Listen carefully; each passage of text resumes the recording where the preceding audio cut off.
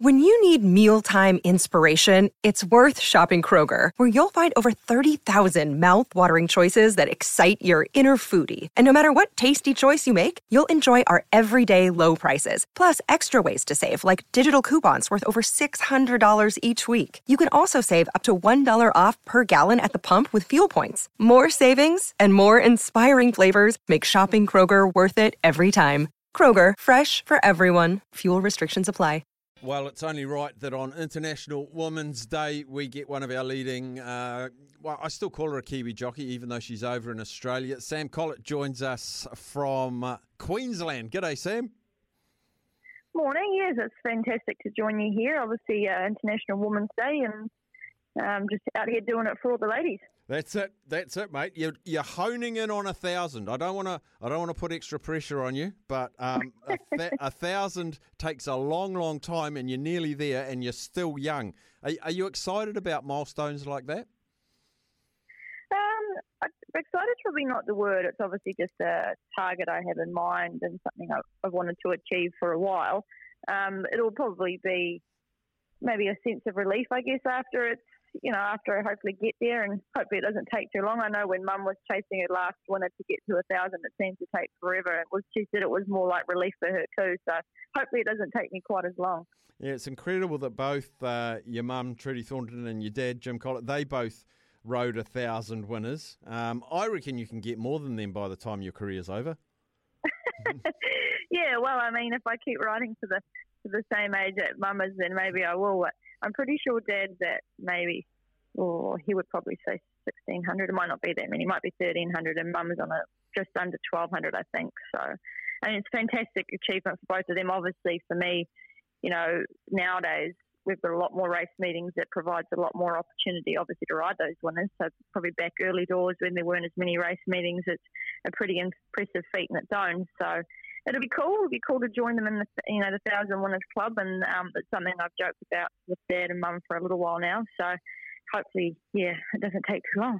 And you probably won't have much say in it, but wouldn't it be cool if your 1,000th was like a black type at Doomben or something like that? But it's probably going to end up being a race 2 maiden at Ipswich or something like that. You just don't know, do you?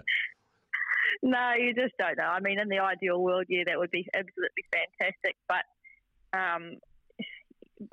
whichever way it comes, I'll still be grateful. And you're from a wonderful racing family, Sam. Alicia and Jason, your cousins, they're both riding over in Australia. Do you have much contact with them?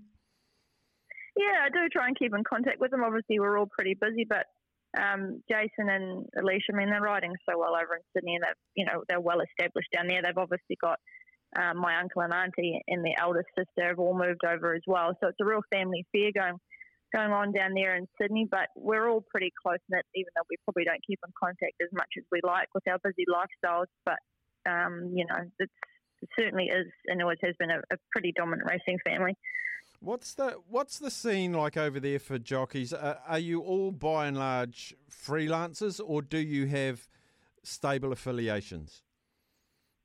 There seems to be, you've got your top few riders here, like your Jim Ormans, your Ben Thompsons, Ryan Maloney's, Jim Byrne and the like. I mean, they sort of do a lot of predominant riding for most of the main big stables, I would say. That obviously each of those big stables have their own sort of preferred rider, but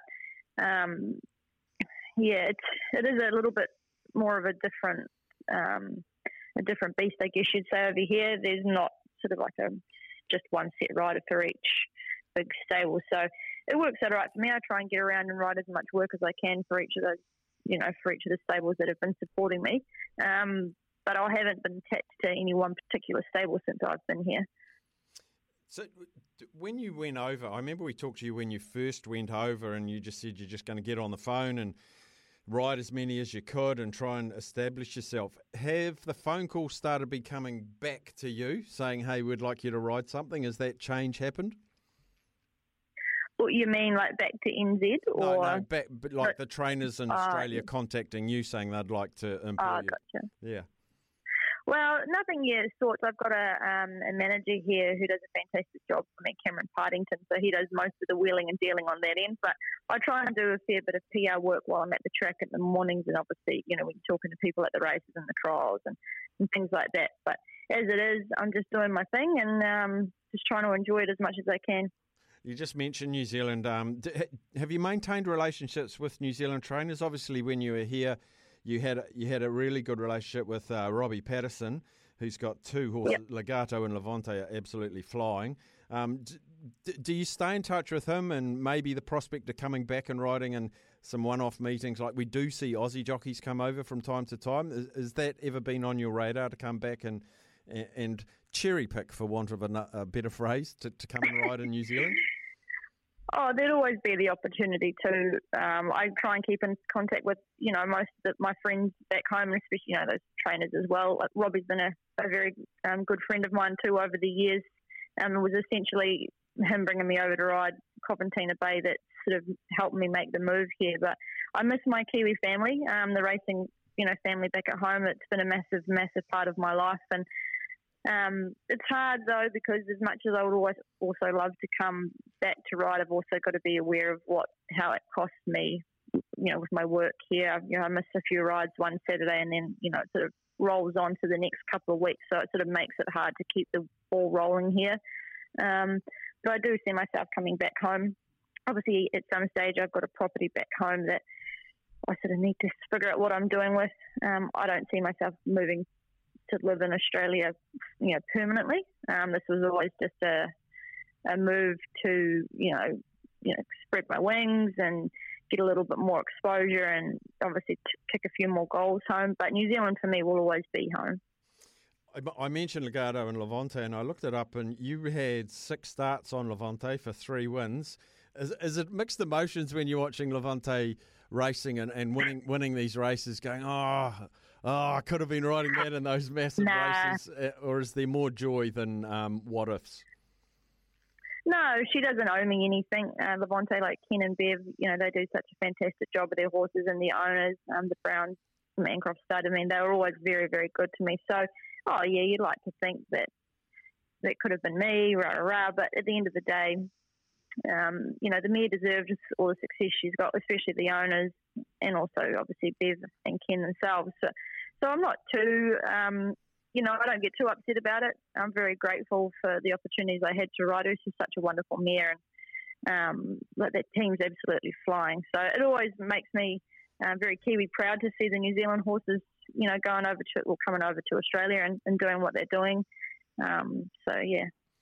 Today, race 4, you are riding a first starter from the Chris Waller stable. Whenever I see Chris Waller, I think there's a good trainer. And then I see Sam Collett's the jockey. I think that's worth a little bet. Do you know anything about Septaria? Yeah, I trialled her last week at the Gold Coast, albeit on the synthetic track there, so sometimes it can be a little bit hard to get a line on him. But she gave me a lovely feel, as do most of Chris's. I'm very fortunate for the support I get off him.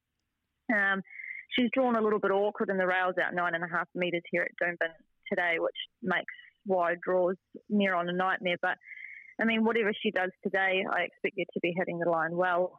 Obviously, if I get a nice enough run and a bit of luck up the straight, I could, well see her finishing in those top few placings. But whatever she does on this run, hopefully if she draws a bit of barrier next start, she'll be pretty hard to beat too. What is the preferred pattern of racing that you like? Because I love watching you on front runners. You get in that little crouch cuddle type thing, and you look so balanced, and the horse seems to run really nicely underneath you. Do you prefer front runners or midfield back runners? What's your preference?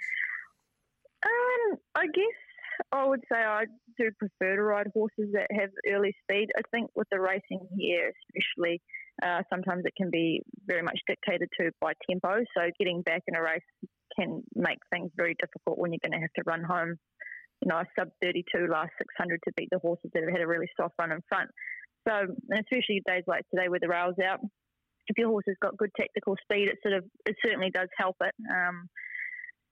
I probably have had a little bit of luck with horses that have, sort of race on speed. But in saying that, I do like riding a good staying horse that gets back in the field too. So a bit of both maybe. Yeah, you take the bad luck out by leading in front if you got the horse that's got that early speed. But the exhilaration of last to first flying down the outside, there's probably no feeling like that.